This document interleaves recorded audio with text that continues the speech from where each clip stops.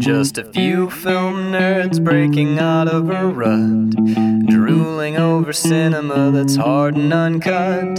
Stick us in your ear, thrill to this month's picks, and come and listen in, we're Measuring Flicks. Hello, everyone. Welcome to Measuring Flicks. I'm Carl Hartley. And I'm Max Peterson. And you know what we don't have on this table is Kleenex. And we're just... let's knuckle down. Let's do it. Let's just I've man got up. it. I'm Dude, fine. I'm so tired, I don't know if I could cry. I don't mind you seeing the mascara running down my cheeks. It doesn't bother me one bit. I trust you enough to allow that to happen. There might be some masculine hand-holding. You know, it's fine. There fucking might be, dude. Like, I might need like a little pat on the shoulder at some point. And in case you're wondering why we're going to be weeping openly, all right, it is week 3 of Robin Williams month, and today I think this is probably as heavy as it's going to get. Oh, I don't know. Next week is going to be real rough, but I can't imagine that. Anyway, today we are watching 1990s Awakenings, directed by Penny Marshall, starring Robert De Niro and Robin Williams, with a really interesting and good turn by John Hurd, and also you gotta shout out Julie Kavner as Nurse Costello. She does a great job. There is another actress whose name I noted, but we'll get Ruth Nelson, and plays you gotta Leonard's mention mother. her because I had a huge crush on her in high school, Penelope Ann Miller. Which one? Who? Penelope Ann Miller. She plays the love interest. The love interest for Leonard. For Leonard. Leonard. Yes. Okay. And then the rabbit that when he kills. That's a different story. Is it? That's Steinbeck, I think. Oh, okay. And then of course you gotta shout out the mouse, Algernon. Is that a different one too? Man, it's different. Oh man, this is about mental illness. Yeah. Okay. I'm trying to be. I'm trying to bring some levity at the beginning because there's no way that we make it through this. This is not going to be Cemetery Man. No. So I watched this movie like a week and a half ago now because of there was like schedule-y stuff. It's Film Fest in Traverse City, so like nobody had any time this week. So I ended up watching this like a week and a half ago, and so I'm like rereading some of my notes and like. Some of them are like, oh yeah, I remember what that, and some of them like, I don't fucking know what I'm. That's okay because But this my first note is I almost didn't make it through the fucking DVD menu, without crying because I know the movie. I bought it on Vudu, and there was like the music, like the score comes up and this ding ding ding ding ding ding ding like that jaunty like 90s like it's a feel good but gonna make you cry sort of like. When I finish, and okay, this because it's Randy Newman. You're the score. Yeah. Okay, so you're a week and a half removed from this. I watched this. I finished this movie not an hour ago. Oh my god, dude. I can tell that I know you're tired, but you're probably emotionally rejuvenated and ready to cry again. If I cry anymore, I think I'll somehow be a victim. This movie will have officially made you a victim. Holy shit. Like, I'll be in a support group if I have to cry anymore today. But it's a good cry, It's man. such a good cry. And they don't make movies like this anymore. Well, I was thinking about that when I watched this. I was like... Even from the start, how it introduces you to Leonard and his problem. It's like the first 5 minutes, well, like a lot of movies are, the first 5 minutes could almost be a short film in itself. Right. Because there's a beginning, a middle, and an end to like the struggle of Leonard as a child. You see him slowly deteriorating to the point where he's essentially comatose and then you flash forward to where we are now with Robert De Niro playing Leonard. But that whole... It's just a slow burn enough, but it's not a slow burn. It shows you, it's like, all right, here's the kid. He's cute. And it's like right away within the first 30 seconds, he's carving his initials into a park bench and he starts shaking. Well, he doesn't shake. You're right, though. He carves his initials into a park bench. Oh, he's having a hard time. And they look at his hand that's holding the knife is cocked at the wrist and frozen, kind of. Yeah. Because we find out later that what he ends up with is according to, if I read it right, is like a super advanced form of Parkinson's disease, where the tremors tremors have gotten so extreme that they manifest as being frozen. Right. Like the hand physically can't move as fast as the tremor is, so it just locks up. Turns into basically these people turn into statues. But let's start at the beginning and work our way through, because my notes are very linear. I feel like this movie should go in order. Yeah. Of the progression. And there's some stuff that ties back and forth. Sure. But there are movies that are hard to talk about in a linear fashion.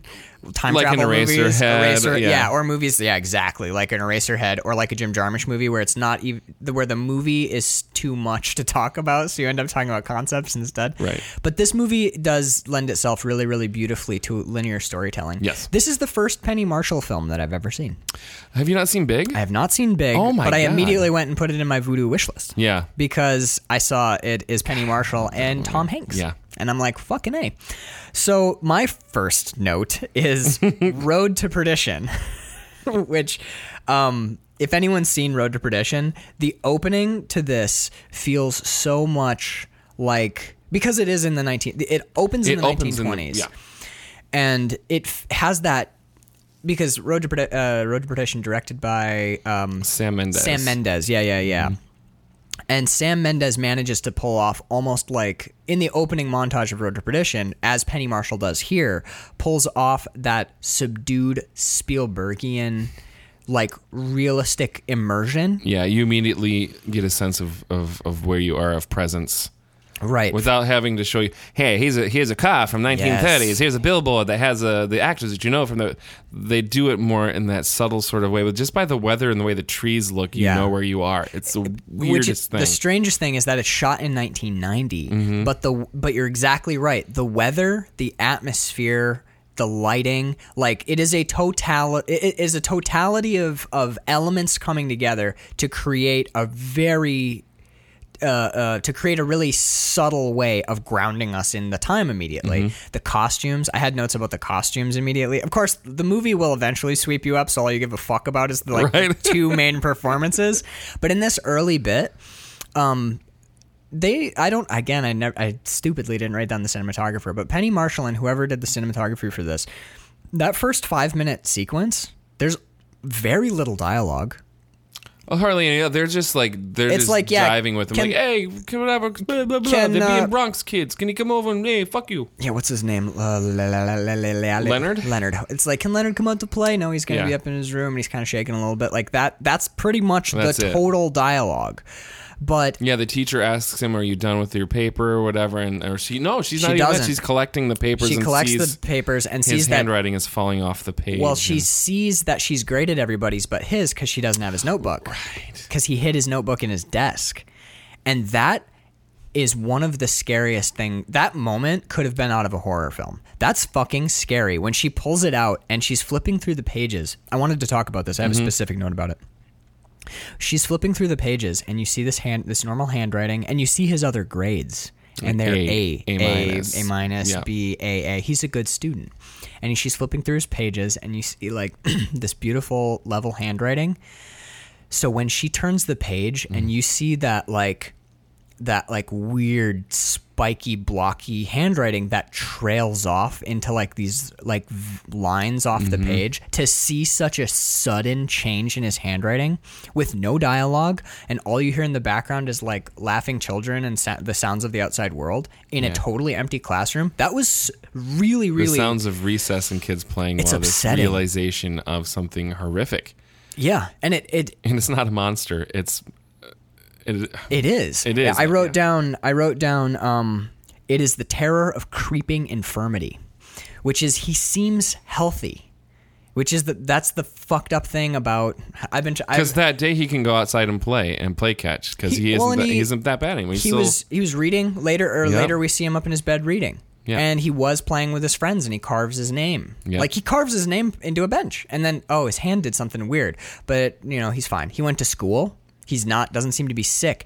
But it's the horror of being betrayed by your body. Yeah. That really messed with me. It messes with, that is such a real fear for everyone. Yeah. is that like because it could be any time. God, what was it? I think it was Dream Catchers. It was that Stephen King movie adaptation. Yeah, where I was listening to the audio commentary for that, and there's a scene in the bathroom where the guy like shits out an alien essentially.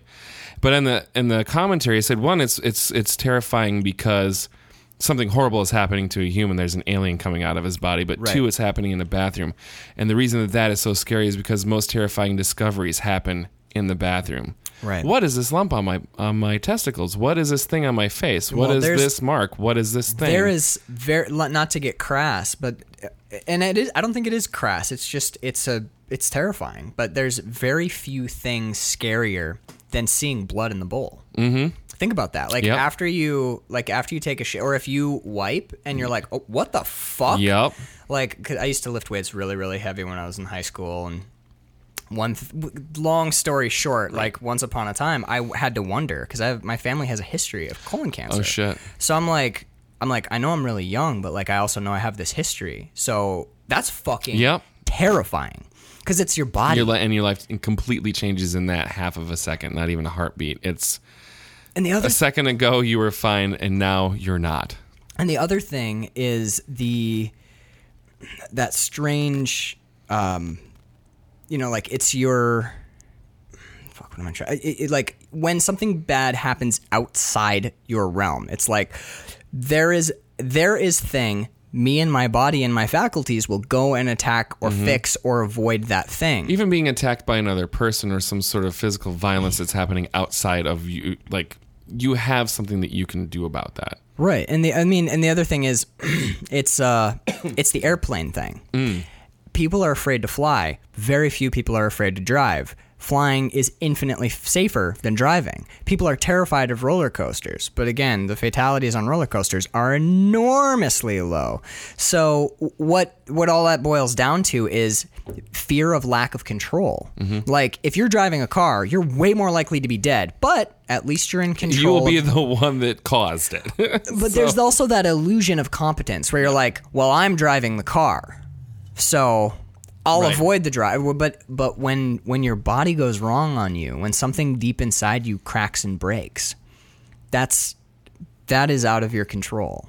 And that loss of control is externalized by his loss of his ability to write his own name, which is brutal. It's beautiful. The first 5 minutes of this film are genius visual storytelling. Yeah. And then the rest of the movie is a fucking masterclass in acting and writing, essentially. Oh my God. Seriously. So do you have anything else for that early sequence before? No, other than the fact that that kid that they chose for Leonard looks just like. Oh yeah, he looks like... It's like they filmed De Niro when he was a kid. Like, we have this project for you in about 30 years. Oh, we need to film these scenes. You mean they Richard Linklatered it? Yeah, exactly. And they're just like, and by the way, we don't have to talk about the movie at all, but how ballsy was it for Linklater to be like, I hope none of these actors die no shit. over the course of like a human lifetime. Well, they'd have to write him. How you can write yourself rolled the dice, that? right? Yeah, well, I mean, they did it with the Imaginarium of Dr. Parnassus. Yeah, they sure did. So... No, I don't have anything else for the beginning other than it's just a perfect way to get into the... Yeah, like I said, it's visual storytelling and you know who Leonard is. The next thing that I was really impressed by, this early in the movie, you're not broken up. Oh, yet. no, you're just crying. like, oh my God, that really sucks. You get that... There's like a... You get that sort of hits you in the stomach because something horrible is happening to a young child. I'd say there's about an hour where we're developing characters. It's about 45 minutes to an hour where it's just like a clinical, like sort of like Robin Williams is being funny. There's some really like kitschy dialogue. It feels like a slightly more serious Patch Adams for a little while. Yeah, very much. Yeah. Until until the awakenings start happening. They brilliantly tear your heart out of your chest. Mm-hmm. But I think my next note is the thesis of the film for me. Displays itself incredibly early. It's when we're introduced to Robin Williams' character, I was looking for like performance stuff because we just watched Good Morning Vietnam. We just watched 1 Hour Photo, which he doesn't turned like out being around people. But I was looking for that like super high level Robin Williams thing, and I almost missed it because it's not as subdued and understated as 1 Hour Photo is. That's genius in a different direction with like an ultimate subtlety.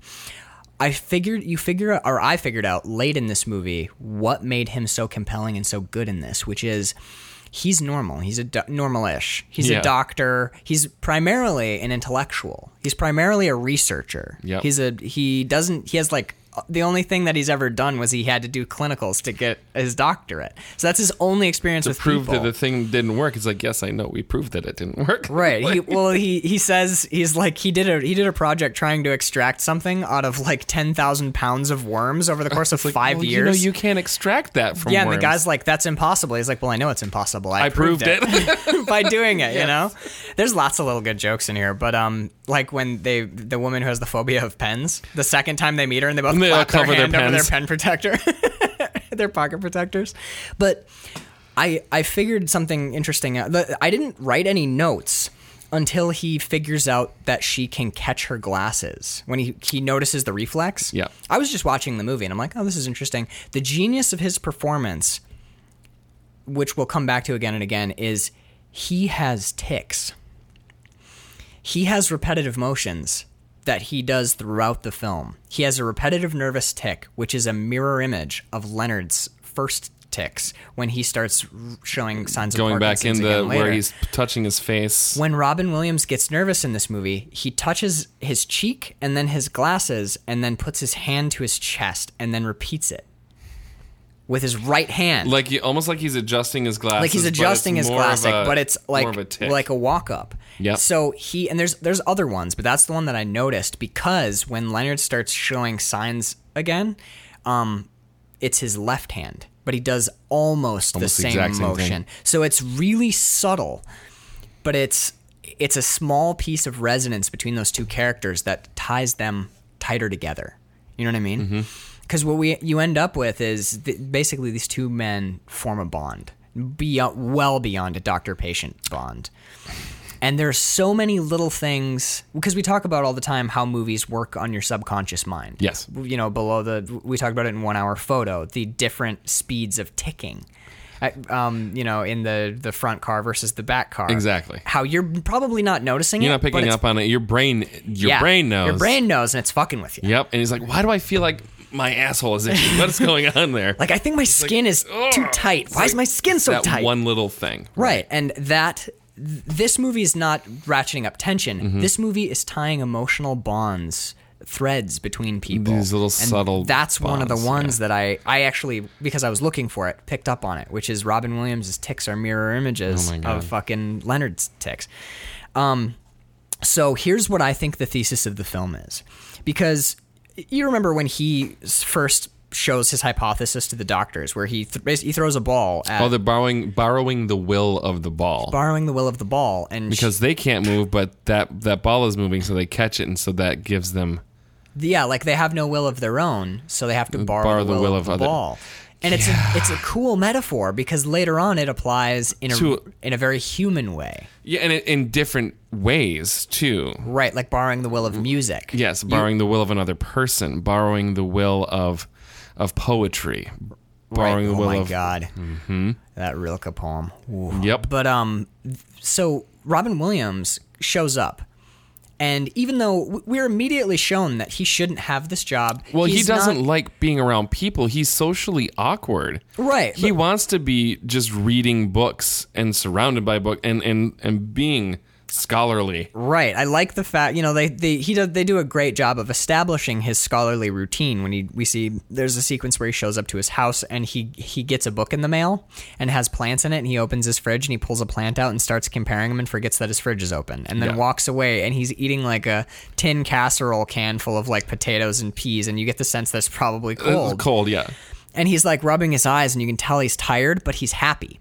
The early times when we don't see him like locked up in his shell where he's happy, he's looking at a book or he's playing his piano. Mm-hmm. And he always falls asleep with an open book, as though he's doing everything he can to fill his mind with knowledge before nature forces him to sleep. Yeah, exactly. And so the first thing that he sees when he wakes up will be the open page of a book. Right, exactly. You begin and end your conscious existence with the accumulation of knowledge. Learning. which is important because Yes. because that word is gonna make you cry harder than Fuck me. ever imagined in your life. I'm not ready for it we're yet. gonna get Max. there. I'm not ready for it yet. We'll get there eventually. I'm not ready Carl. for it yet, Max. Carl, we're gonna get there. Okay. That broke Danielle so hard. Dude, So hard. I don't think I've ever cried harder than that during a movie. But we're not there yet. We're not there yet. Oh, So my arms hurt. I think the important thing. I got chills thinking about it. I know, that's the important part of him not being of him not wanting the job. Both the doctors who are interviewing him are scoffing. But I think the important part of that is because eventually he's fucking brilliant at this job. He does better than any other candidate could have done. He's perfect. But I think it's important to note that he doesn't meet their criteria for what this position should mean. So what happens? The first thing when he gets in, he's a researcher. So he's curious, and this is the word that like became my proxy for the thesis of the film, which is interested. He's interested. It's not like he immediately empathizes with the characters. You know, he's just like, oh shit, she caught her sunglasses. interesting because all the rest of the staff in this hospital refer to the ward that he ends up spending most of his time in as the garden, because all you have to do is feed and water them. So like plants, they're no longer humans to these people, to the staff anymore. But if you're interested, well, what gets him? I have a long note. I could just read it, but I think I'm going to try and piece it out. The other doctors stand at a distance and look at these people, and they're like, they're all catatonic. There's nothing going on in their heads. Max von Sydow is going to vocalize this later, but we'll talk about that when we get to him. But like, they're just standing around looking at the patients, and they're like, here's your pills.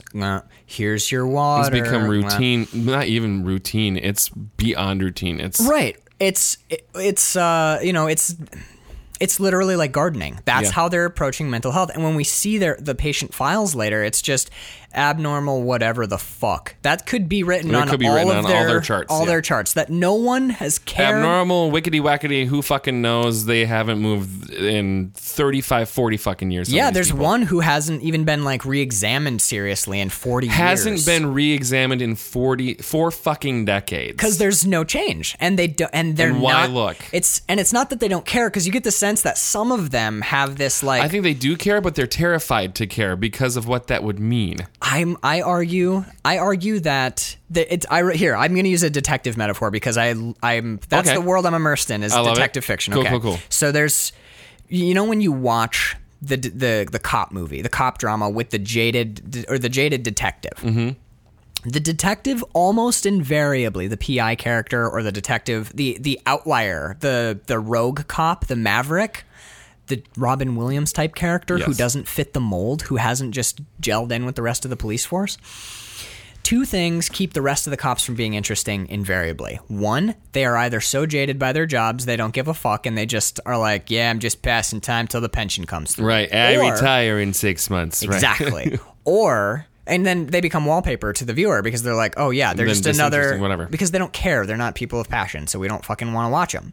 Or they are too big picture, where they're like, we're going to clean up the streets. We're going to get this city back clean, and every bit of criminal crimes is going to be crammed right into the mayor on our side. We're going to, They lose the trees for the forest, where they're like, we're going to make the whole city clean. And we're like, well, that's clearly impossible. So we stop giving a fuck about those cops, too. They're usually just served to be like irritating characters that can later be chastised for not being as cool as the Maverick. Or they end up being killed, and you're like, oh, that's horrible, because they wanted to clean up the city. They wanted to clean up the whole city and all the criminal crimes. But what makes the Maverick so effective, the Maverick cop, the PI, the detective, is he treats the mystery that needs to be solved in these cop movies not as like a bleeding heart, empathetic, like, I mean, you see that on NCIS and daytime TV, but the great detective films, you don't have a detective who's like, you're like, I needed to get justice for that dead dame, because that's not it. No. He's just curious. Yep. He's like,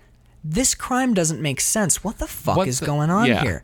So, you know, it's a curiosity. It's an interest. It's an interest. Yeah. He hits the streets not because he wants to solve the crime, or he does, but not just because he wants to solve the crime or avenge the wrongs or empathize with the victims, but because there's a puzzle. And the way that his brain works, that's also why they are usually like the loner asshole, is because they're bad with people, because they don't have empathy, but they care about this weird puzzle. They have to get those pieces to fit together. And in many cases in these detective films, over the course of unraveling the puzzle, they learn about empathy and become better with people. So by the time they get to the conclusion, and the girl that they rescue hugs, and you see the tear, because now they know how to feel. Or by the time they get to the conclusion and confront the person who's responsible for the crime, they now actually give a fuck, even though they didn't necessarily to begin with. Yeah. So can you imagine if you were someone who really cared about these patients and about the people, not about... Be almost traumatizing every day. Yeah. To walk in those doors. You'd walk in and you'd be crushed. Immediately crushed. And it kind of crushes Robin Williams. But I postulate that people who come into this with like that like, we're going to clean up the whole city and we're going to save all these people. Yeah, exactly. We're going to fix all these people's You're going to end up killing yourself in 6 months. Exactly. You'd walk in and you'd be devastated and crushed. Robin Williams is just freaked out by the people. He's not like... he's like, it's hard to see these people, but what keeps him there is he's curious. It's the mystery. Exactly. So he's interested in them. Whereas none of the other doctors are interested at all. Why did she catch her glasses? Something happened there. And what's the first thing the doctor says when he shows him? It's a reflex. Right. And then he's ready to leave the room. The reflex would have been to swat it away or bat it away. She caught it. Yeah. So, but I mean... But that's important, which is when you see these other 5 doctors, they're immediately like, reflex, back to TV, everyone out of the room, they're ready to go. Yeah. And he's like, wait, doesn't anyone think this is interesting? And they're all like, no.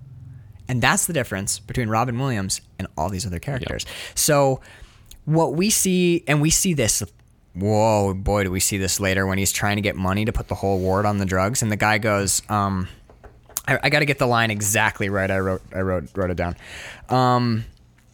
Fuck. I think you overestimate the effect Mr. Lowe has on people, Doctor. We're talking about money. That's his...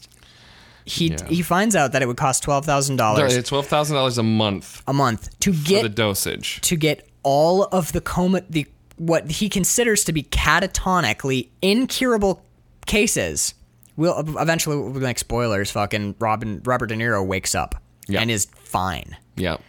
And takes him a couple of days to get back into the swing and learn how to move and talk again. Yeah, but at his peak, he's normal. A regular person. Completely back. So when the doctor finds out it's going to cost $12,000, his knee-jerk reaction is like, that's too much money. And Robin Williams is like, we can wake them all up, though. Cure everyone in this ward. Yeah, they can all be cured and live real lives again and be real people again. And isn't that what we're doing at this hospital? And he's like, yeah, but remember when I said it was too much money? So no.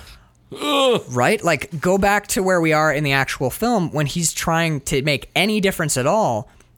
Everyone's like, yeah, but if we look at that's work, though. It's like the nurses, when they're like, do you mind doing that? So what are you guys doing? Oh, we finished giving them their medication or whatever. She opens the door, and that's a reflex. Yeah. The one nurse opens the door, and the other 2 nurses go, the patients have been fed and given their medication. They don't even look away from the television when they say it. Nope. It's totally reflexive. Like, the door opens, and they Pavlov out, the patients have had their medication, and they keep watching the fucking television. Yeah, I was like, well, how about you do your job and get up and help me with this shit? Remember how you're at work?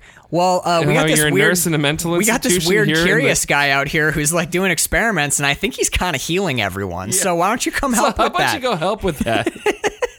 And you what? have a responsibility of care, motherfucker. Get the fuck up.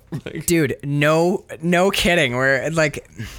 I'm jumping just a touch ahead, but that's right. that bit right there, and we will go back because I have notes that are sequential, but we will go. I want to touch on this really quick. When the nurse Costello gets them up off their asses and out, and Robin Williams plays an aria, and he says, "This is one of the most beautiful arias ever written. Watch them closely for reactions," and you see the one woman's eyes move. It's so small, but her eyes just a little bit of a... Right. And then from that point on, I didn't look up all the characters' names. So there's two nurses. There's a black male nurse, and then there's like a big security guard guy. And that's our primaries. And Nurse Costello, who is in the film a lot, so I know her name. But the one nurse is given Moby Dick to read, and she like, call me Ishmael, and looks up like, are you really gonna make me? Is that enough? Did I read enough? And she's like, go on, and she starts reading them because they reacted a little to the aria.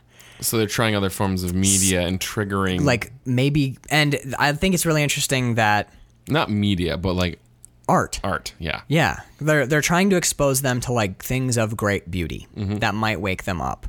So, like, will they react to Moby Dick, one of the great American novels? Right. And also, given what Moby Dick is about, which is about the chasing the white whale. Well, pursuing basically an unachievable objective, which eventually destroys you yeah. is such a it's like almost like a spoiler. It's almost a little bit of a spoiler, movie. Yeah. You see that, and you're like, oh. If you read into the metaphor too tightly, you know what happens. It's like checking into a hotel and someone's reading The Shining. You're like, okay. Or if you watch, yeah, exactly. It's if you watch a movie set in a hotel and someone's watching The Shining or reading The Shining. Yeah, exactly. Yeah. So, like, when I saw that, I was like, that's great. And then the aria, and what I like is that one nurse who started doing the reading, you see her reading from that point on in the background. Like, that becomes... It changed her, too. Yeah, it becomes her task. The black male nurse starts figuring out which music works as a for each one triggering, of them. Yeah, because he starts to figure out how this is working, too. It's not just Robin Williams. He basically gets the nursing staff interested. Yep. So he walks over to the guy and he's like, here, play him some records. And the guy figures out, Hey, wait. The classical music doesn't do shit. But when I play jazz, these two people eat. This guy doesn't. What is going to make him eat? What's going to make him eat? So interested, curiosity. Exactly. So I have a note about it later, I think, but here it is. It's no, whatever. I can't. But like, I have a note about how Robin Williams in this movie is Robin Williams in real life, which is he manages to make you care. Yes, he does. He makes you interested, and he forces you to be curious and to give a shit. He like livens up your empathy.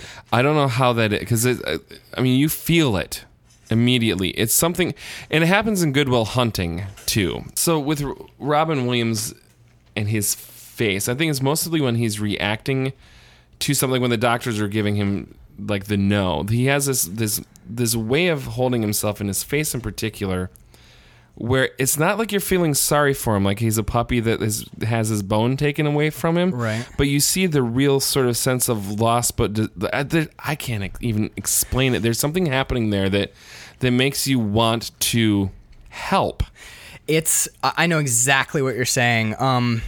I wrote down... It's like not an empathy thing. It's like more like you see the true sincerity in his desire to help people or to be a good human, and that brings that out in me. Yeah, it's watching that. The expressiveness that he manages. It's a sadness mixed in with like... I wrote down, I have it, this note comes from much later, but this is basic. I wrote this down during the scene when Robert De Niro's character wakes up and he finds him like trying to write his own name. Mm-hmm.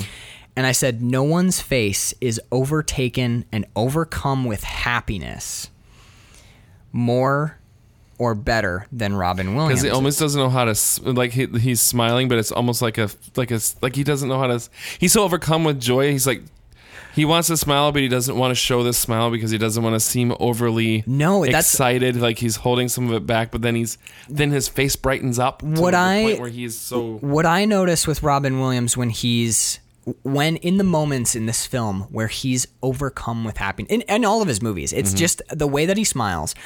Robin Williams is one of those people who smiles with his entire face, chin to hairline. The eyes squint. When he realizes, when he's watching, there's a couple times in the movie when he's watching the footage of Leonard when he first woke up, and he's like, I've been told that I have been away for a long time, and now I'm back. there and earlier when Leonard first wakes up and he goes, he goes, it's very quiet. And he goes, everyone's asleep. And he goes, I'm not.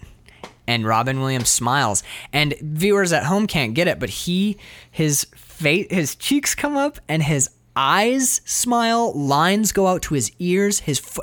Every inch of his face is happy. And later in the movie, when Robert De Niro has the speech about how people just ignore basic happiness and like how people who have been alive, where he describes himself as feeling dead, several times, but he says like all these people who are walking around alive are missing the point of life, and he's like, I'm so overcome with like the feeling, the joy, the beauty of everything that's beautiful. Robin Williams' face, not in the movie. Forget about the movie for a second. Just Robin Williams, the man, the actor. When he lets happiness really hit him, like in interviews or in movies or on stage or wherever, you've never seen anybody who felt as happy as he feels right then. Yeah. I was watching old interviews with him, well, like weeks before his passing. Mm-hmm. And there are moments there where like he's so happy in those moments, like joking with whatever late night talk show host he happens to be on, and like getting into that banter and laughing and seeing that huge smile and joy on his face, and is there then too. Like even God, it's just such a loss. Yeah. It's not just not even the loss. It's more like you never fucking know. You can be like as happy like that.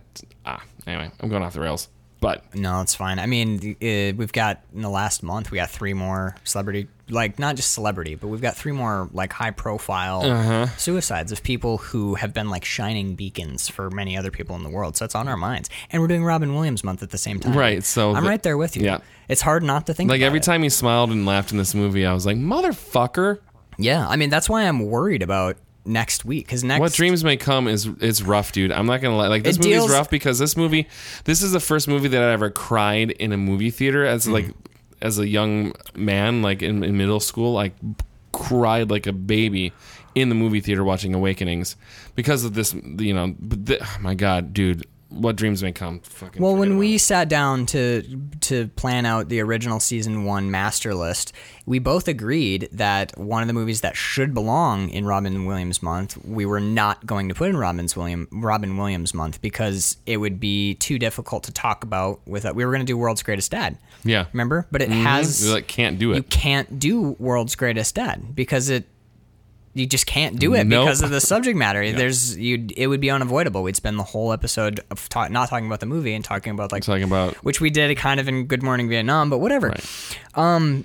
So where we are in the movie right now is when he realizes there's another researcher who's noticed the encephalitis lethargica. Yeah. Because he's trying desperately to find a connection between all of these people. And he finds one. He does. They have all survived encephalitis, which is, it's like this, essentially like this lethargic sleeping disorder. Yeah. And there's Max von Sydow makes a fairly brief cameo in here as one of the doctors from the 20s who did a bunch of research on it. And he treated during an epidemic. So he saw like hundreds of cases. So he saw like the start of this weird catatonia, which is, we find out later, not actually catatonia. Because do we ever find out for sure whether or not they are conscious during all of that? Because I think Robert De Niro says there's conflicting that he's bits. Dead. Robert De Niro says he's dead. It's like a skip in the record. Many of them have no recollection of what. They don't know what year it is. They think it's like 1940. But there is conflicting evidence because Robert De Niro tells what's the actress's name? The love interest? Penelope Ann Miller. Penelope Ann Miller. Robert De Niro tells Penelope Ann Miller that your dad can hear you.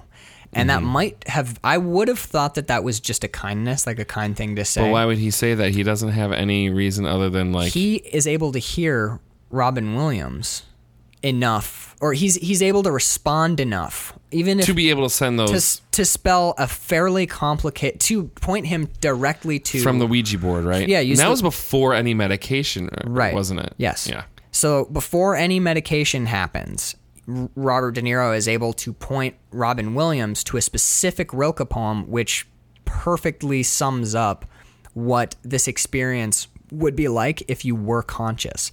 So I have another theory, which is that the minds of these people treat this long sickness, Robert De Niro's word, not mine, this long sickness by scabbing it over or making a scar so that they don't have to deal They don't have to deal with that. I mean, can you imagine 30 years trapped Well, in Max your own... von Sydow says, well, because Robin Williams is asking, well, are these people conscious? And he's like, no, they're not. The like, virus, well, how do you know? The virus didn't spare their higher faculties. He's like, well, says. how do you know? And his response to that, well, the alternative is unthinkable. Oh my, which is this, I had... So your entire prognosis is that they lost their higher function and are not conscious because the only reason for that is because the alternative would be unthinkable if they're actually conscious, so it has to be the other way. Well, fuck. It's not just that the alternative is unthinkable. I have a note on this, which is that Sydow's assumption-based prognosis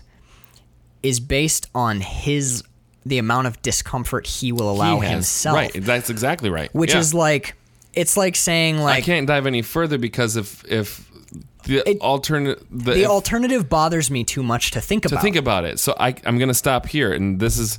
Nope, it's their higher functions are completely gone. outside of science, and you can see you can see incredulity and fear. You can see Max von Sydow struggling with it, too. I don't think so. I think what I saw in Sydow's performance was sort of like maybe a feigned nonchalance. Sure. Where maybe he has thought about this. But at this point in his life, this far down the road, he's bugged that not bugged. That's the wrong word. He's upset that this guy's asking this question because now he has to think about it again. No, right? Yeah. But you can see in Robin Williams' face disbelief that this man of science is how saying dare something you? like that. But also, shocked. The big one for me is you can see fear in Robin Williams' face, which is like, now he has to oh go my down this god, rabbit wait, hole. because he's a man completely of science. All we've seen him do is like botany experiments in his books. So he's able to consider that these people have been conscious and trapped in their bodies for sometimes 4 decades. And that is something that he is able to entertain. And I love, because when we go and visit Max von Sydow, he is the end of the train track that all the other doctors are on. This is as far as they've gone. Right, which is like this is what they know about. Wait, this what if disease. these people are conscious? No, they're not. Well, wait, how do you know that though? Because it would be too terrible. It would suck if they were. It would be so bad if they were. Do you know though. how fucking horrible that would be? No, just God. Like it's like a doctor. Right. Yeah. It's like the meme that goes around, like the 1800s doctor. God, yeah. You got ghosts in your blood. Do cocaine about it. Yeah. It's like exactly. It's literally like, You got ghosts in your blood. Go do cocaine about it. The first time I heard that, it made me laugh so hard. The assumption that a thing must be so because the alternative is too uncomfortable to consider. I originally wrote that down being like, what hokum? These doctors who are like, a no loving God would allow them to be conscious. Mm-hmm. And it's like, well, what if there's no God though? And these people are suffering. Well, I'm a man of faith. And like, none of these people give a fuck about your faith. Like, there's no mention of God. I'm just using, there isn't. Yeah. I'm just using an analogy. But then I started thinking like that mindset has parallels today. Doesn't that fuck with you when you think about it? Like, we hold certain, there's that, but it's true. We hold certain things to be true. But if you examine them, the only reason that we hold them to be inviolate is because the alternative is terrifying. Or upsetting, or uncomfortable. Or we have to work harder or something. Right. Like, well, we are built for the path of least resistance. That is how we are built. Evolutionarily, yeah. Seriously though. But it's not just the path of least resistance though. This is the definition of willful ignorance. Oh, yeah, clearly. Because it's like lobsters. This is a good example. No one yet knows, because they haven't done conclusive studies, that whether or not lobsters can feel pain. We know we have to boil them alive, because if you kill them before you boil them, you can get bacteria that can kill you. So we boil lobsters alive. So most people, if you ask them, will tell you that lobsters can't feel pain. But that's not true. We don't know. Right. The reason that people say lobsters can't feel pain is because the alternative is horrifying. Is horrifying, yes. Exactly. And we're boiling these creatures alive. Right, exactly, because they're tasty. Yeah. But I mean... But if they don't feel pain, then we don't feel bad about it. There's a... And you also cut off soft-shell crabs' faces while they're alive. Right, that's how you kill them, before you cook them. Yeah, we don't need to talk about anyways horrible ways to cook seafood. Suddenly we're going into, like, if slaughterhouses had windows, we'd all be vegetarians. So, exactly. So, I think it's important to note that at this point in the movie, where we are right now, we've met Robert De Niro. But I have no notes on him. And I realized that this because the third time you see Robert De Niro is when I noticed him. And I was like, wait a minute. It's a testament to Robert De Niro's performance when he's in the catatonic state that even though he is Robert fucking De Niro, he's the Godfather, he's Raging Bull, he's Travis Bickle himself. Yep. And the first couple times you see him, he is a zero sum. Yep. He's a dial tone. Yep. You literally don't notice him. You know it's him. You know that's Robert De Niro, but you're zeros, nothing. You know when you see a famous person pop up in a movie and you're like, oh, honey, it's blah. Look. Oh my gosh, look, honey, it's... Look, Brad Pitt's in Deadpool 2. There's zero moment of that. You see Robert De Niro's face and he's just another catatonic patient in a ward full of catatonic people. Not one single blip. You recognize his face, but nothing registers. That is... And his performance coming out of it is so... I think we've talked about this in other movies that deal with, like, asylums or, mental wards or people doing that particular performance. Anytime you do mental illness of any kind, right, as an actor, it is probably one of the most difficult things to do. And it's a risky proposition. It is. One, you don't want to lampoon it. Right. Or go too far one way or the other, because you want to give as honest a representation as possible, because especially in this movie, this is an actual disease with actual, like, this is a real thing. This based on a true story, too. Yeah, and there's a book, so this isn't like a made-up thing. Like, these are real people that you're portraying. These are real people that you're portraying. Right. And so there's that it's not an uncanny valley, but kind of is like what's too far, what isn't, and how to get that. Robert De Niro is dude. He is Leonard. The subtlety from coming out, like, I don't even want to, like, try and pretend, like, do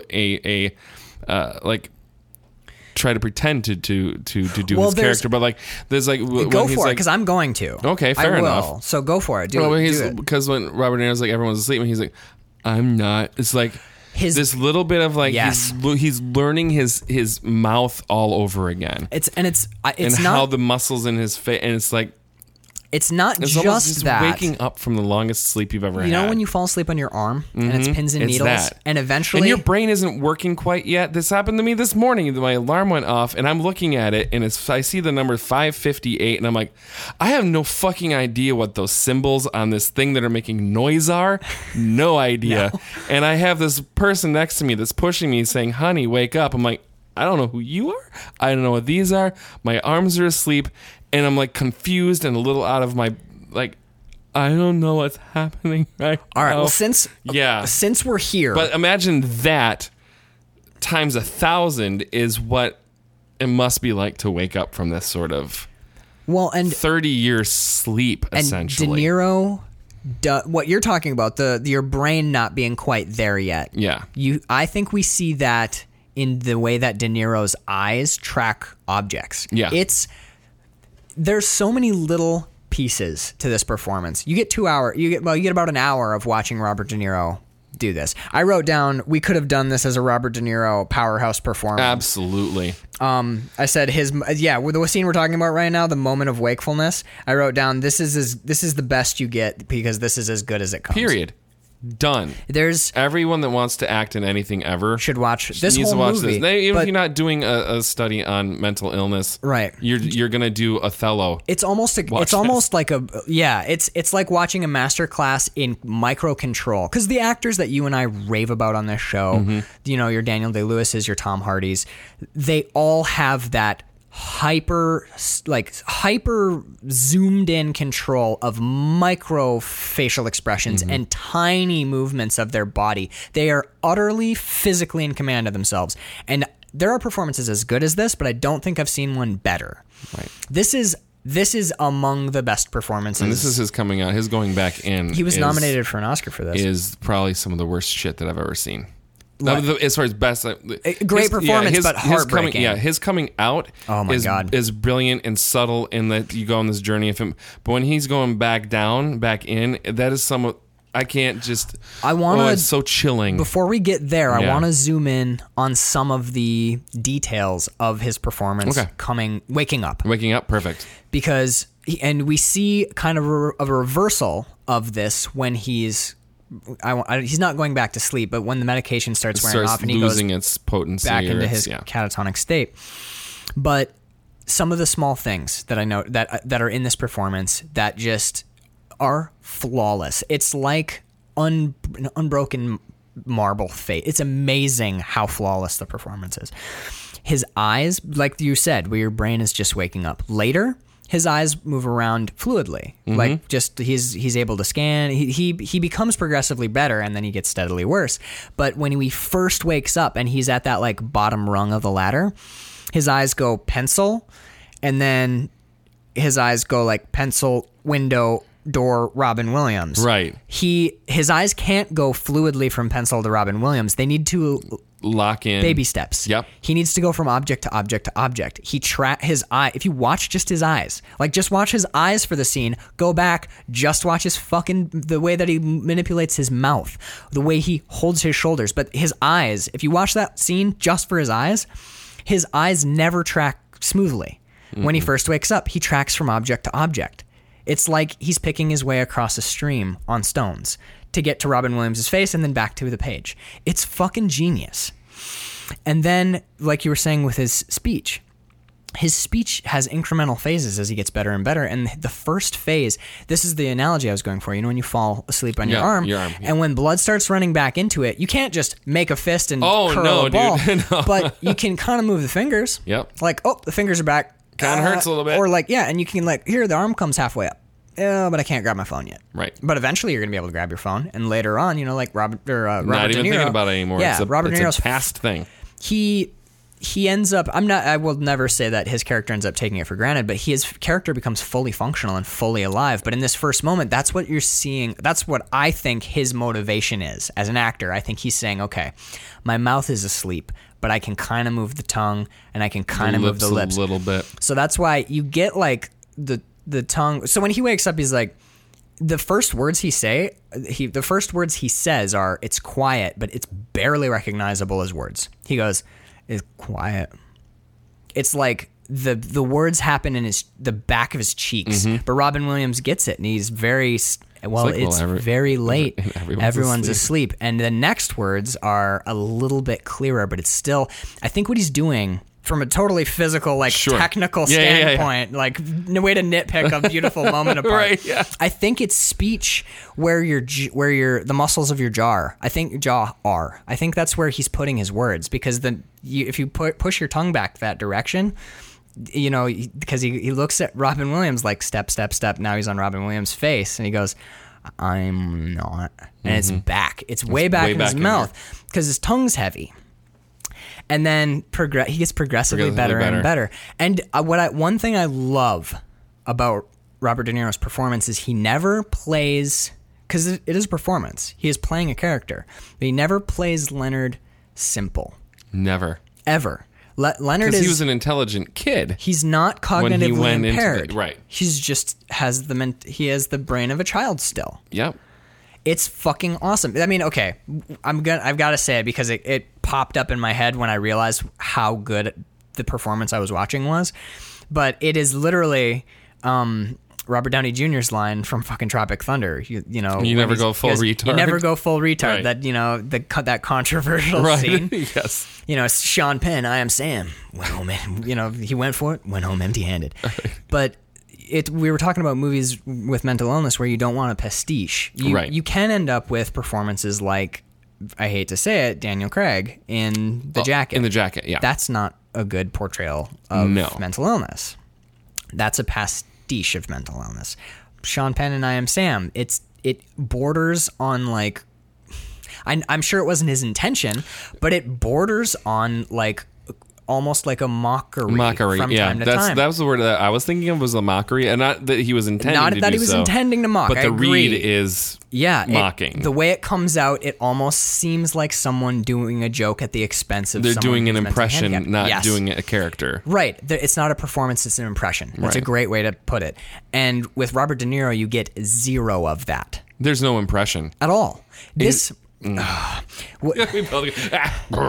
the reason that it frustrates me so much is, and we've talked about it in the past, is you watch a Robert De Niro movie. You watch this. You watch Raging Bull. You watch Taxi Driver. You watch The Godfather. You watch... I always forget that he's in Godfather. He's fucking... Yeah, he plays Vito Corleone as a young man in what is maybe the best. It might be his best performance. It's fucking amazing.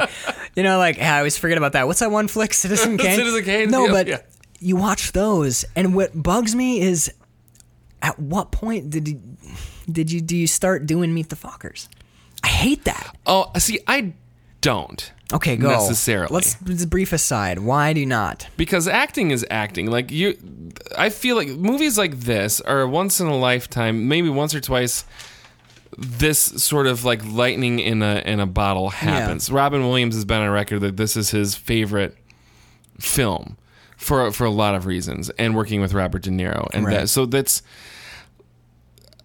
he probably, like, who are we to say that he doesn't enjoy doing Meet the Fockers? Like, I've done serious roles, and I've also done really stupid, and they're both equally fun for different reasons. Yeah. So, like, I love that Robert De Niro can be this incredible, and he is Leonard. I don't see Robert De Niro, I see Leonard. Yeah. Which is, that's as good as a compliment you can ever give to any actors. Like, you went away, this other person was the person that I saw.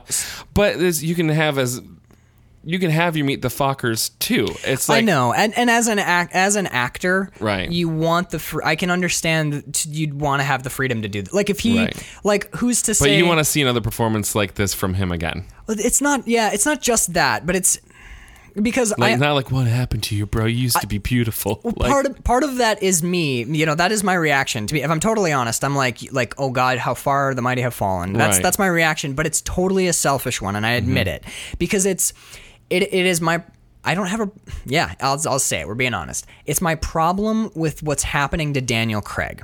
When Daniel Craig was young, he did all these weird Hotel, like Layer Cake and Hotel Splendide and Love is the Devil. He did these bizarre art films. Tom Hardy's a great example of an actor who, to me, but you know, then again, Tom Hardy did This Means War. Mm-hmm. That's a pretty dumb movie, and he's doing Venom because his little kid likes Venom. And Venom, and you could also argue. I mean, he played Bane, and it's like everyone like jerks off all over the Christopher Nolan Batman movies, but it's a DC. But it doesn't matter though, because Bane is like this weird elevation. Bane is as close to Heath Ledger's Joker and Bane. Those are not comic book performances. That's something else. That is a whole other level of thing. That's masterful.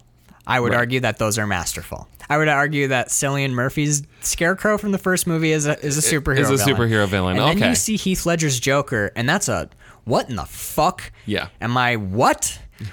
Get Christian Bale out of this movie. You know, like, just show me more of Heath Ledger's choices. It's the Mickey Rourke effect. They don't realize they're in a Batman movie. they're just That's a perfect example. It's Mickey Rourke in The Expendables. Yeah. When Mickey Rourke shows up in The Expendables 2 or 3 or whatever, and just he has that monologue about the little girl. We always tag it again because it's just... It's so fucked up because you're watching The Expendables and you're like, Jason Statham's throwing a knife, and then Mickey Rourke shows up and he's like, breaks your fucking heart. Yeah, that little girl on the bridge, and you're fucking sobbing. And he's sobbing. He's crying. You're crying. You're pretty sure he's for real tattooing Sylvester Stallone.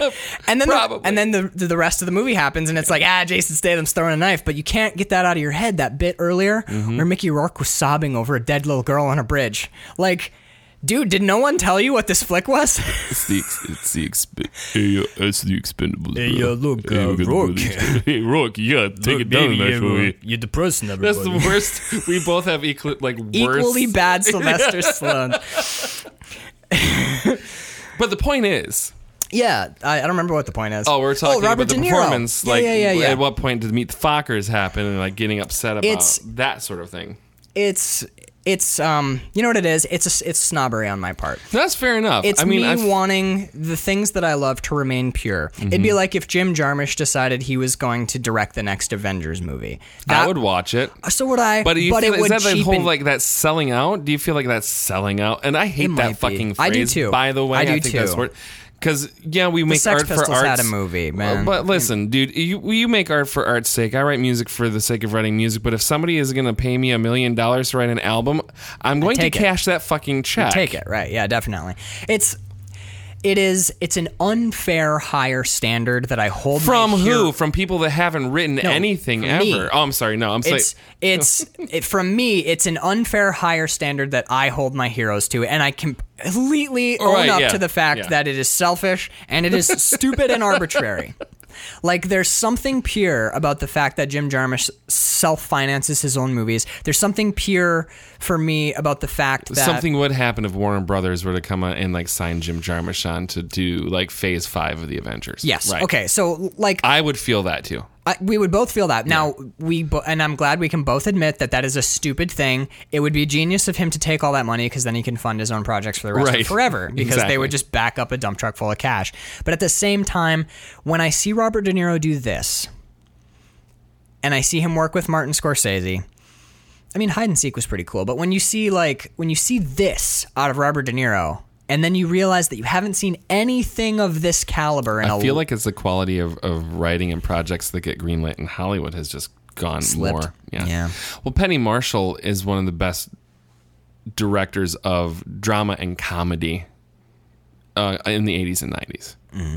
I mean, I don't know if she's done anything recently, but Penny Marshall is able to get those kind of, because you haven't seen Big. I mean, Big is a comedy, but there are so many heartfelt moments that just make you sob. Right. And she gets those sort of moments from Tom Hanks and some other, but yeah, it's like a Penny Marshall thing too. And we've talked about this too, that great actors are sometimes only great actors when they're with great directors. Mm-hmm. Like you and I both contest that I believe we both hold this to be true, that Nicolas Cage is a great actor in the right hands. Absolutely. If you put him with the right director, he's excellent. But then you take a great actor and put them with an equally great director, then that's when this shit happens. That's when this happens. That's when Leonard happens. Yeah.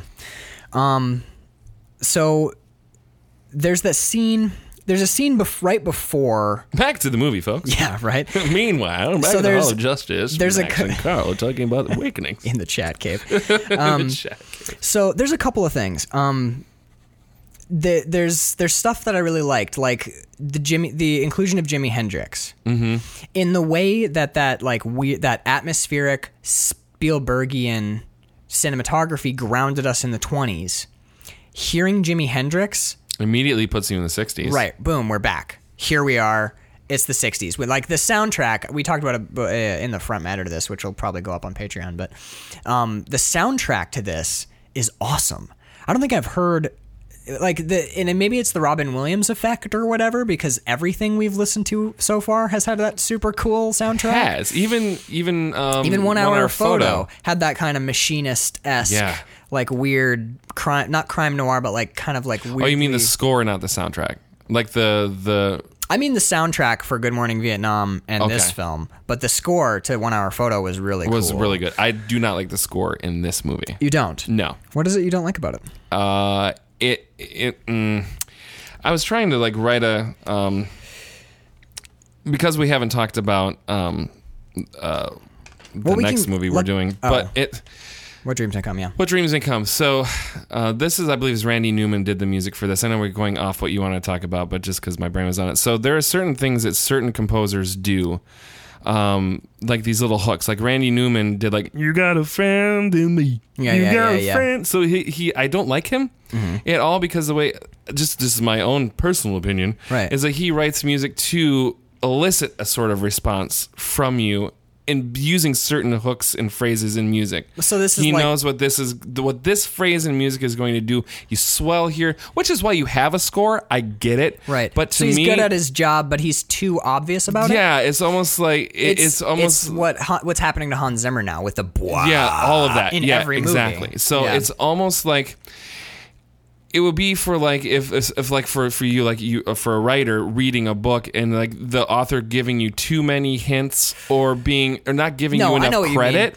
If like, yes, I understand. You don't have to tell me 5 treating times. You like you're dumb. Yes. Randy Newman treats his scores like the audiences are emotionally stupid. Yes, and like has to push you along. Like, now that you're not almost crying. Now you're crying. Now you got to feel better. And now it gets happy and jaunty. I see what you're saying. But it's almost exactly it's what you're saying. Too. Yeah, it's exactly. He's pushing and treating like you're emotionally stupid. Whereas when we're going to see What Dreams May Come next week, we're going to be talking about that score is sort of similar in tone, but the subtle difference between what Randy Newman does and what the composer on What Dreams May Come does, it's like you just start, just a couple of notes happen and you start sobbing just because it's beautiful. Yeah. And it would be beautiful. It's a difference of listening to an aria and realizing that it's beautiful on its own. Right. And having the emotional response from that. And then it just happens to also be playing over top of this wonderful scene that you're seeing. You know what I think? Here's a good example. It's Looney Tunesing it in a way. Like it's going up the stairs and we're going up the stairs. It's the difference. It's the difference between Barber's Adagio for strings, which everyone knows. There's a name for what Barber does in Adagio for strings. And basically what he does is he takes you from a really low register to a long, protracted high note that's like a half step off from where you'd expect it to be, which is that where the violin peaks and it's like, and then it goes back down. Yeah. That music, a lot of modern music theorists are saying is what the quote-unquote millennial whoop is predicated on, is that piece of musical theory, which is it's this thing that Barber does there, and you can hear it in classical and opera all the time, is really beautiful. Our brains just love it. We like it a lot. Yeah.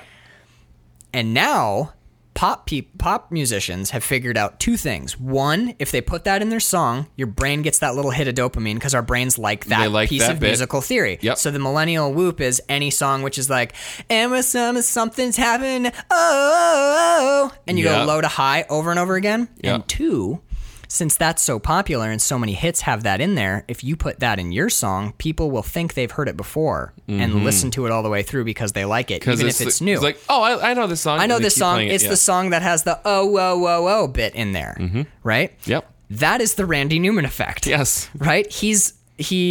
I'm not super familiar with his work, but I think that's what you're saying, which is like, yes, there are things in music that are beautiful, but Randy Newman does them in a way which is gauche and obvious. Yeah, there's actually a Family Guy episode. Randy Newman's probably just. There's actually a Family Guy episode where they run into Randy Newman after the apocalypse, and he's playing the piano, and he's like, "Now you're gonna go get the apple. You're gonna eat the apple in your face. You're gonna walk down the street."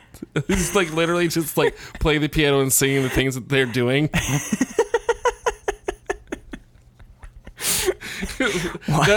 So Randy Newman hate is a thing. Oh, it's a real thing, and I don't. It's too. It's condescending of us. Well, yeah, I'm gonna stick with it. The score is condescending. The score is condescending. Yeah. You know what? I like all the emotional honesty in this show. Let's go back to Jimi Hendrix really quick. Yeah. Because Jimi Hendrix, the bit where we already defined earlier that this guy, the male nurse who's working with the patients using vinyl records. Yes. They're like finding music to fit to everybody. Yeah. And there's this like slightly overweight, like curly haired guy who just nothing's reaching him. Jazz isn't doing it. Classical's not doing it. Opera's not doing it. And you see this huge stack of fucking records next to the record player. Like, he's been working it. And Robin Williams is coming down, and all of a sudden you hear Purple Haze by Jimi Hendrix. It's so fucking awesome. And he comes in, and the dude's eating soup. He's like going after the soup too. He's like killing that soup, and Robin Williams looks up at the black nurse who's standing over him, and the dude's jamming out on air guitar, and he gives him the thumbs up. And for me, that is the perfect metaphor for not only Robin Williams' character and what he accomplishes in Awakenings, but also what Robin Williams, we talked about it earlier, but I wrote down the ability to transmit caring. Yes. He gave the nursing staff that curiosity, and by being curious, which we'll see Robin Williams happen to him later in the movie, now the nursing staff actually He infected care. them with care. Right. And I don't want to skip ahead. I want to keep moving linearly because we're almost to Rilke, and that just destroyed me. But jumping ahead to show that this was not just a temporary phase that these people went through, once all of the patients slip back into their catatonic states, there's a beautiful moment where when one of the patients wakes up, she is looking at herself in the mirror and realizes she's like 35 years older than she was when she went to sleep. And a nurse comes over and she goes, "Can I get you anything?" And she goes, "I'm going to need some makeup and hair dye." And then later, when she falls back into a catatonic state, we see a nurse applying makeup. Yeah.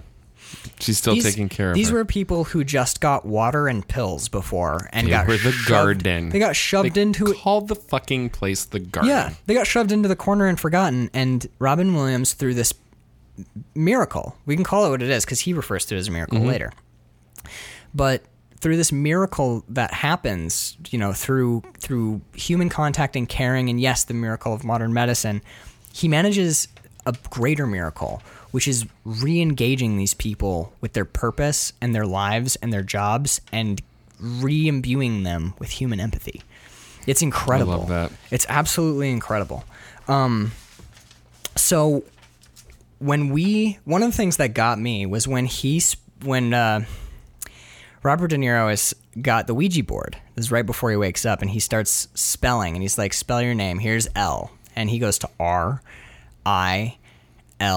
And I'm like, because you realize right away, if you're not Robin Williams, I don't know why it took him so fucking long, but we're like, he's spelling something that's not his name. Different. As soon as he hit K, I'm like, oh my God, he's spelling Rilke. Rilke's, because Rainier Maria Rilke is one of my favorite poets. So you knew. I knew immediately. I'm like, he's spelling the name of a poet. And I'm like, does he want Robin Williams to read to him? Oh Robin Williams God. Story time. Here we go. And then he spells Rilke S, Rilke's. And I'm like, a specific poem? And as soon as he said P, I'm like, please don't be Panther. It's like the most heartbreaking poem ever. And it was Panther. And then I'm like, okay, well, please, Robin Williams, don't read it aloud. And then Robin Williams Panther. reads it aloud, and that's it. That was first. Doesn't he read it in the botanical garden too? Watching the Panther. I wrote down poem Panther, First Tears, First Blood Awakenings. First Blood Awakenings. Like literally, well that done. was it. That was the first. And Wow. that I'm not talking like eyes welled up because that happened a couple times. This was the first cry. There are many. Yeah. In this movie. Once you break the seal in this movie, it's easy to keep the well open. It's like it's not just that. It's not just like cracking the seal. It's Penny Marshall does a really, really good job of pacing it. Yep. If she just that was kept, the word that pacing. If she kept hitting you with sad moments, you'd go numb. You're like, all right, I don't want to cry again. But I get it. It's such a measured tempo, it's such a steady hand guiding the pace of this film. It's not just the pace though. It's the pace and then the insanely executed performances by the main players. Like all the Awakenings, every single one of them have a story, and you immediately get a sense for all of them. They each only have such a small amount of time to develop who they are, their backstory, where they came from, what their desires are, what it's like to be awake again. But you get all of that with each of them. It's fucking incredible, and it's mostly done without saying anything. Yeah, it's visual, or it's very an interaction in the most subtle way. It's subtle, It's subtle in a way and we'll say this probably for the next 10 seasons of this fucking show, but they don't make movies like that anymore. No. Where they trust the audience to pick up on that subtlety thing. It's like, I'm awake and here I am. I used to listen to jazz. I was alive during the Prohibition. Right, yeah. Like, or whatever. I used to be a rum runner. But there's none of that here. It's just like, there's little moments later. Like, there's one I want to get to immediately, but there's the bit later after the dance, woman's smoking, they're playing cards, and the nurse turns to her and he goes, look, Veronica, I gotta tell you this. I don't know how to tell you this, so I'm just gonna say it. Your husband successfully applied for divorce from you in 1959. And the woman, do you see the woman's face like go, there's a moment of like hurt, and then it turns into like this like roguish jaunt. And it's awesome because you could have just played it as jaunty, like, fuck him. But that's not what she does. No, there's a moment of loss. There is a moment. It's not, I don't think it's loss. It's almost like a little sting from the world where it's like great. Bad enough that I'm in this fucking coma. It's not that. I feel like it's, well, maybe it is. Maybe it is. I'm reading into what I read into it personally. I think performances are like wines. Tasting absolutely. notes for everybody. Definitely. But for me, the note is like, okay, I was catatonic, and he couldn't stick around. And, like for one brief moment, it's not a huge hurt. Nope. Because we see just a little bit of a middle finger. Yeah, we see her reaction in a second. Just one more thing. Yeah, it's just there's a little bit of pain. It's a touch. And you could have just played it off, but everyone brings their A game. It's such a great little moment. There's a flash of hurt, and then she goes, thank God. Yeah. And the nurse slaps her on the arm. It doesn't make no more big a deal of it than that. Nope. Oh, thank God. Oh, thank God. And they keep playing. That's it. And that's it. And you're done. It's awesome. It's so awesome. And they didn't, like, that bastard left me. Oh. There's none of that bullshit. And there's none of like the, fuck that guy. Whatever. Who cares? It was moment of hurt. Thank God. Quiet joke. Beautifully executed. There's so many awesome little moments in here. And can we talk about Ruth Nelson real quick? Yes, please. Plays Leonard's mom. When Robin Williams discovers this Parkinson's drug. By the way, the guy who's pitching that, the chemist, is Peter Stormare, who plays the crazy guy in every other movie ever. Russian space station. Yes, Mr. Russian space station himself. My favorite role is the sovereign citizen in Longmire. Oh my God! He plays the craziest sovereign citizen ever. He builds a 1-foot high wall all the way around his house with a door. So if you step over it, you're on his property and he can shoot you. Oh, it's so cool. He's really good in that show. But anyway, Ruth Nelson, when Robin Williams discovers this Parkinson's drug and thinks maybe these symptoms are indicative of a really extreme form of Parkinson's, and goes to his boss and is like, I want to put my patients on this experimental drug. And the boss is like, how many do you want to put on there? And he goes, all of them. Some of them. One of them. And the doctor goes, one of them. So he goes to Robert. Which is actually fair enough and responsible thing. Honestly, it's the only moment of John Hurd's performance that I actually agreed with. Yeah. It's a great performance because you hate him. Mm-hmm. You hate him. He does like bureaucrat really well. He is all of the faceless, cruel. He's also in Big. He's the unfeeling. He's every unfeeling managerial type from Brazil. Yeah. From last month. Yes. So he goes to Robin Williams goes to Leonard's mom. And goes, look, I want to put your son on this medication. And she goes, what'll it do? And he goes, I actually don't know. I believe that his symptoms could be indicative of Parkinson's. She goes, he has Parkinson's? No. It's actually, it's something else we haven't seen, but it could behave like Parkinson's. And she goes, what do you think it'll do? And he goes, I don't know, because it was made for a totally different disorder. And there's this beautiful moment where Ruth Nelson, she goes like, what will it do? What do you think it'll do?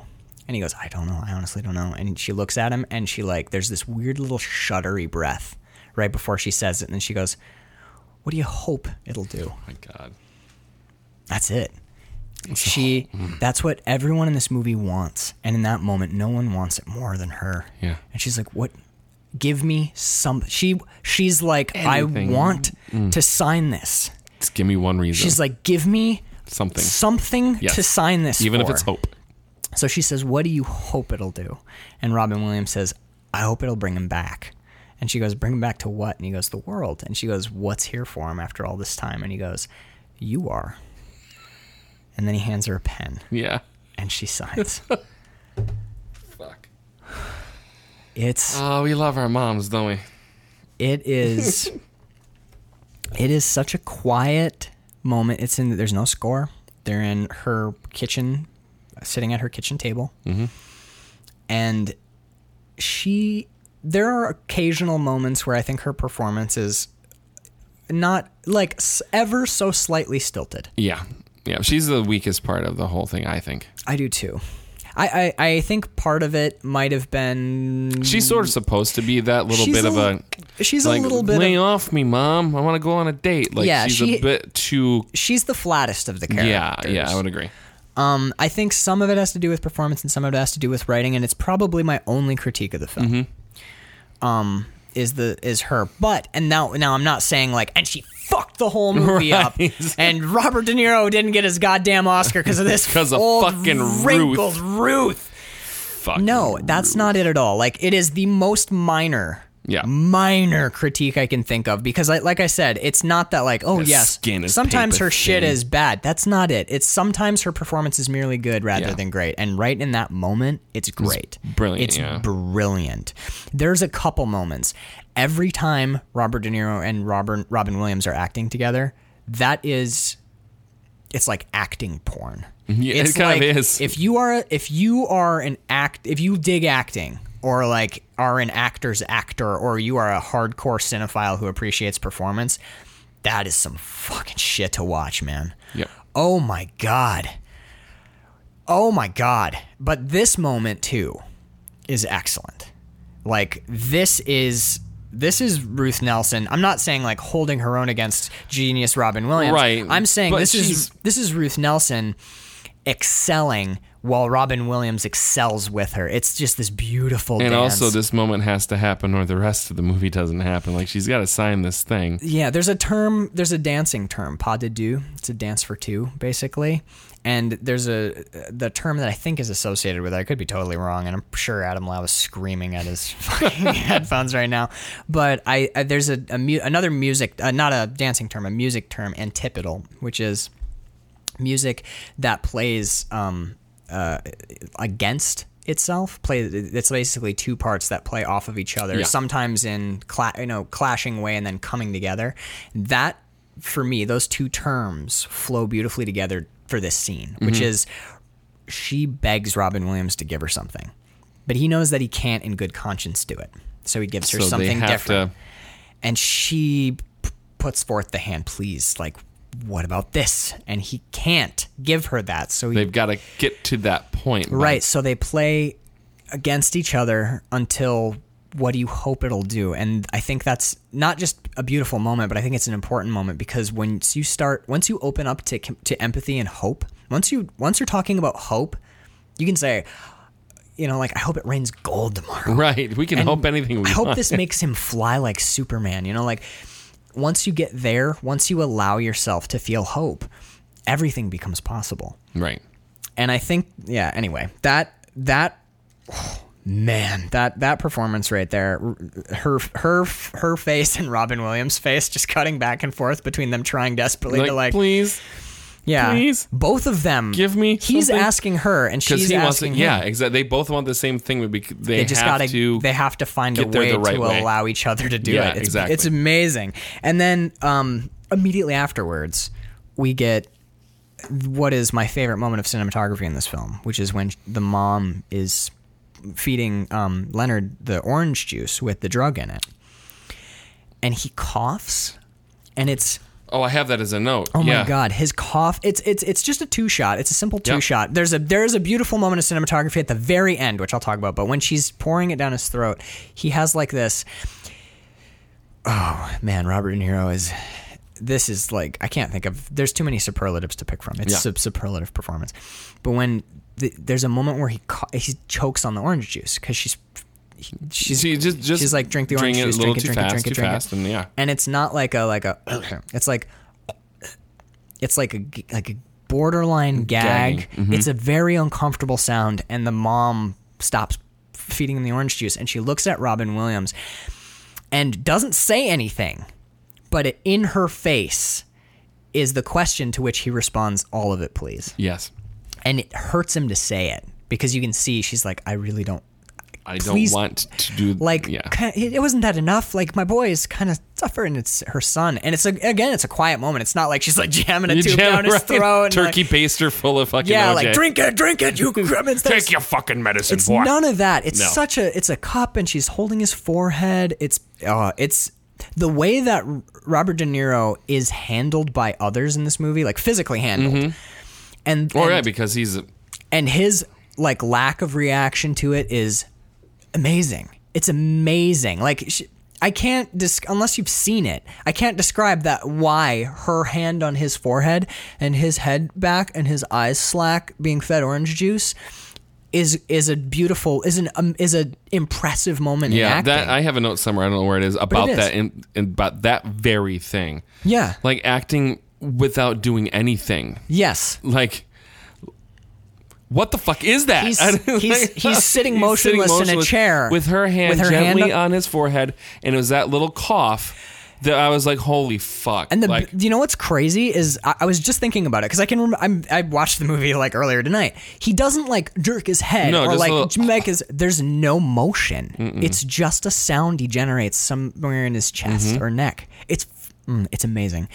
And then we get the best. In my opinion, my favorite moment of cinematography, which is we cut to a profile as the last of the orange juice slides into his mouth and down his throat, and you watch his neck, and I don't think he's swallowing, which is incredible control to just let orange juice slide down your throat without swallowing because you're catatonic. That and can't swallow. Do you know how hard that would be to do? And when it clears his neck, he breathes out, and the glass steams.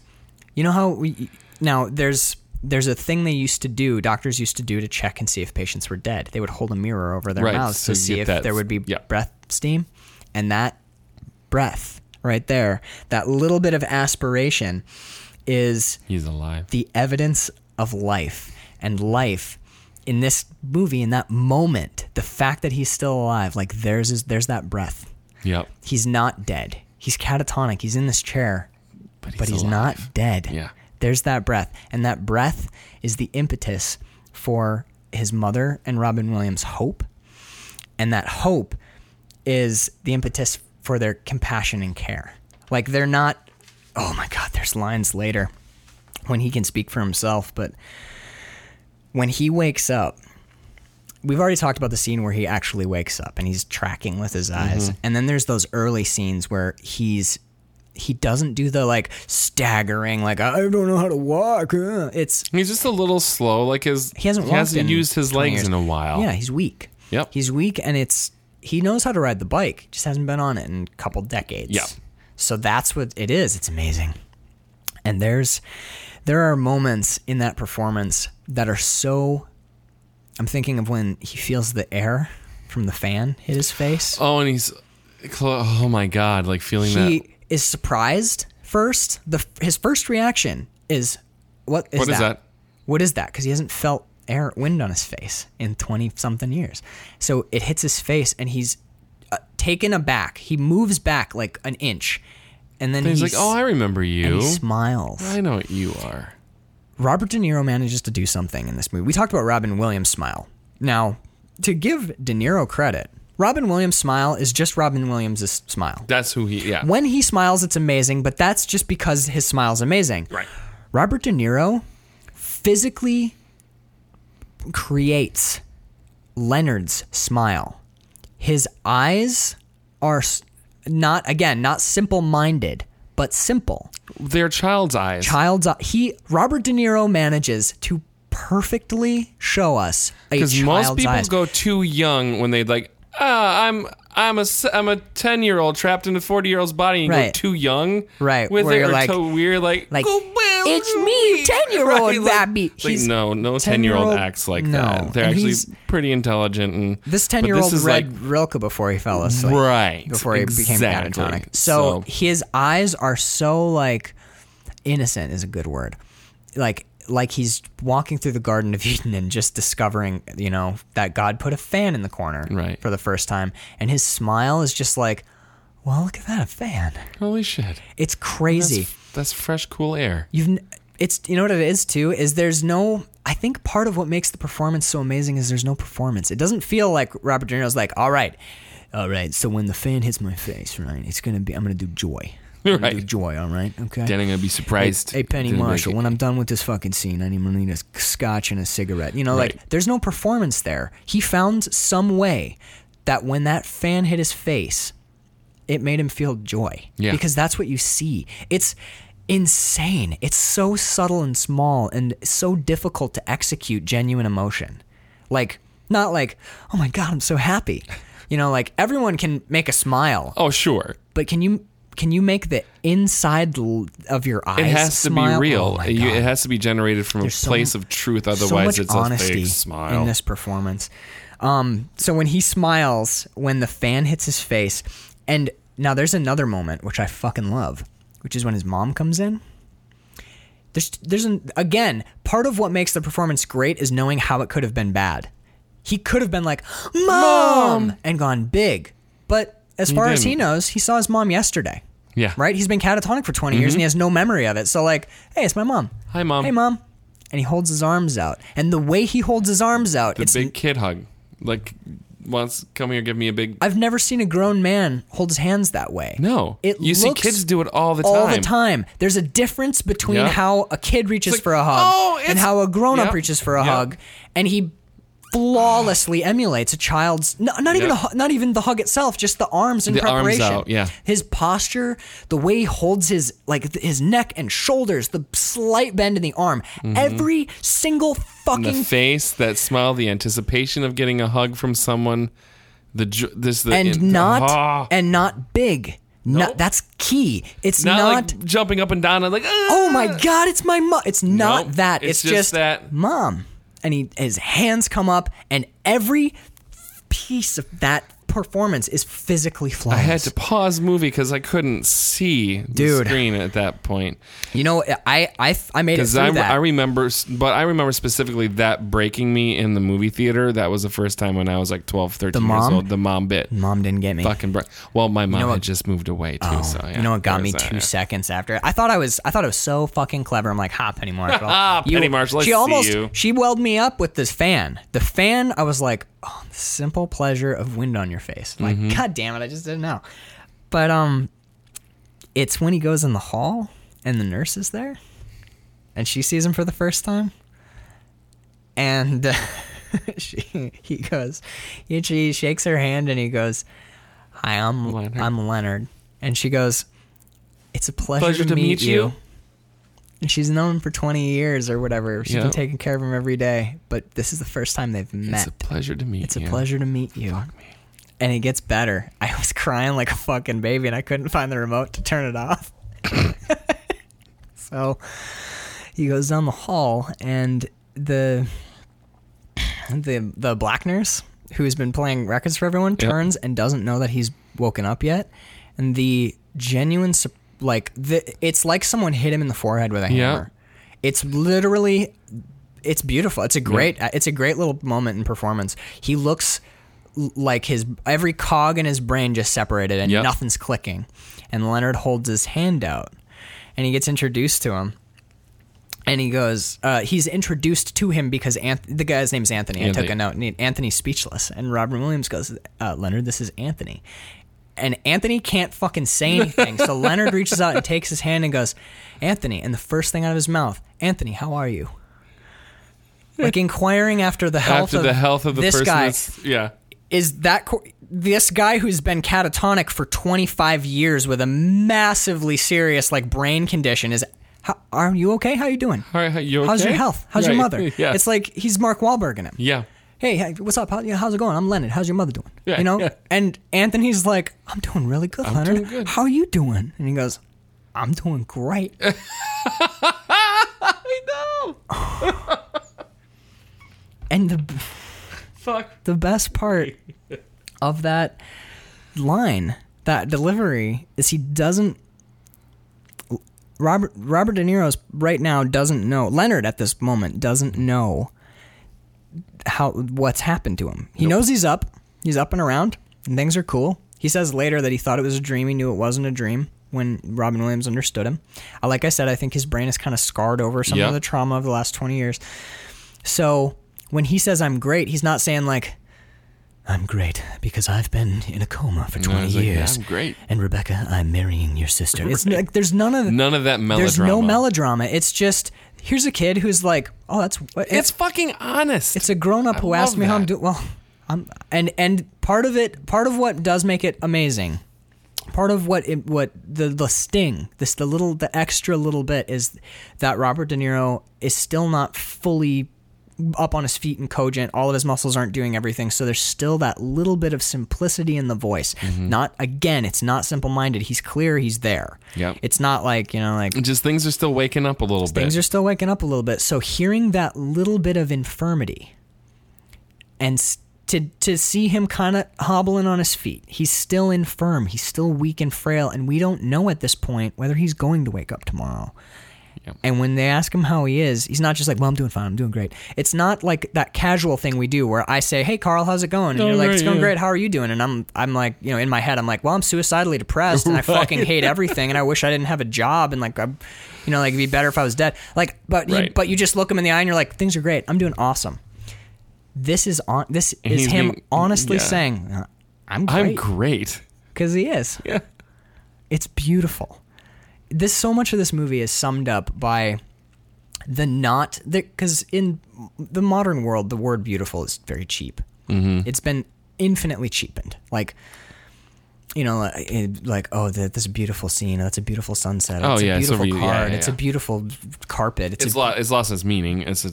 Right. Like beautiful means something. Just like the word awesome, the original meaning, something that inspired awe. And when you look at what awe means, like, that's what I want to say here is that moment, that the honesty that he manages in those early moments when he's first waking up is awesome. And it's not, dude, awesome. It's breathtaking. Yes.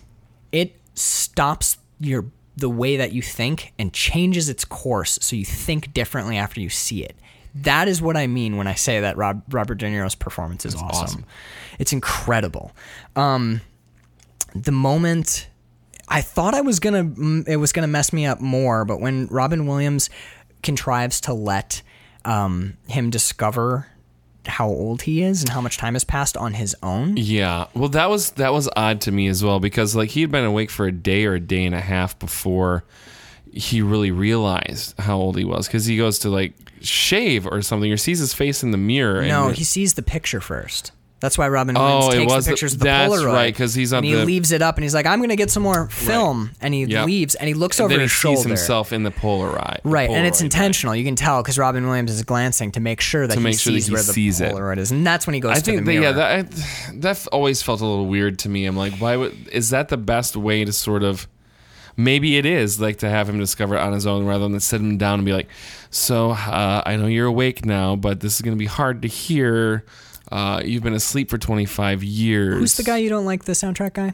Randy Newman. Now, is that Randy Newmaning the patient, is what I'm wondering. Yeah, probably. Is that infantilizing Robert De Niro? I've often had this question. Right. Like, if someone has a difficult problem or a difficult question, do you sit them down and hold their hand and say, like, now I know you've been through a very traumatic Just fucking time. Tell me what the fuck is up. Right. Or is there some merit in... Is that more for us or for them? Because we're uncomfortable disclosing the information. We're not sure how they're going to react. I promise I won't go down a political rabbit hole. Fair enough. But I think there is a modern parallel in Safe Spaces, which is there benefit in coddling someone from everything in the world that would ever make them uncomfortable ever? Or does that strip them of the tools to deal with those uncomfortable moments when they do encounter them out in the world where they can't be kept safe from them? Right. Like if you've never encountered an anger... That's a far extreme to it, but I see what you're saying. Yeah, it's like sitting somebody down, like being like knowing that somebody has cancer and you have to be the one to tell them that. Right. Versus like you clicked on the wrong thing and it offended you and now you have to like... go to a safe space. Right. I'm talking about, like, for example, like a phobia. Okay. So, are you aware of, like, the trigger warning phenomenon? Yeah. We put trigger warnings on everything? Mm-hmm. Yep. there's some debate about the merit of that, because now I'm not saying it like makes people, you know what, a little bit. I'm not saying it makes people weak, but I'm saying it makes people less capable of handling, dealing with, and moving on beyond things that upset and trouble them. Mm-hmm. You know, like if you don't encounter things that are beyond your limit, you're never going to grow. Well, you never know where your limit is either. Yeah. So, like, I remember, brief digression, and I'll ask you too. Do you remember, like, I remember as a kid, when like a kid, like 10 years old, 11 years old, reading some books on my parents' bookshelf that were way too fucking old for me. Right. Like, I read A Time to Kill when I was like 9. Oh, the Grisham book? Yeah, and I just kept reading the scene where the dad machine guns the 2 kids down because of the description of that gore, and I'm sure if I read it now, it wouldn't bother me at all. But in my head, I was like, it was my first real conception of like what murder was. Yes. At 9. And I had really good at describing nightmares all that, and nightmares and nightmares, man, forever. But I got over it. Yep. And it didn't really, you know, I don't think it's like negatively impacted me, but at that moment, it showed me at 9 that maybe the books on my parents' shelf are not for me just yet. Right. You know? But you knew that, but you had to go through that experience to know. If I hadn't been troubled by something, I wouldn't have known that there were things that could trouble me there. Being scared sucks, and it's uncomfortable, and it makes you feel weird. But it makes you better equipped. But it makes to you better handle it equipped next time. too. I think so. Like, so that's why I like this scene. But this is a question that popped into my head too. Mm-hmm. Like, shouldn't Robin Williams have sat him down and told him? And I'm like, right. but maybe there's some merit. He's respecting him.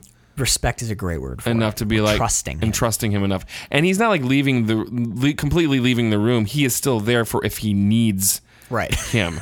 Right. You know, he's like, hey, here's a picture. You're gonna figure this out, and I'm gonna go get some coffee. I'm gonna go grab a couple of drinks. Right. I'll be back in an hour. He's still there. Right. You know. Yeah. So that, but no, I think that he respects him enough to give him that moment and that time to discover it on his own. Right. And there's benefit. You kind of have to. I don't know. There's like, you have to go through that to figure it out.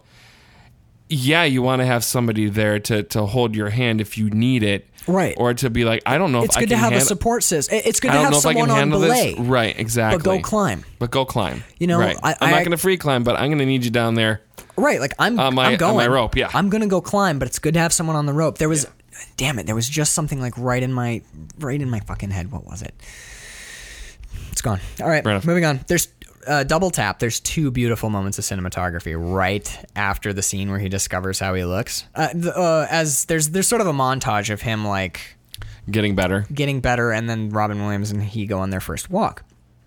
But there's that first night when he goes back to sleep in the ward, and his mom, he's like, I don't want to close, singing him the lullaby. Because I don't want to close my eyes.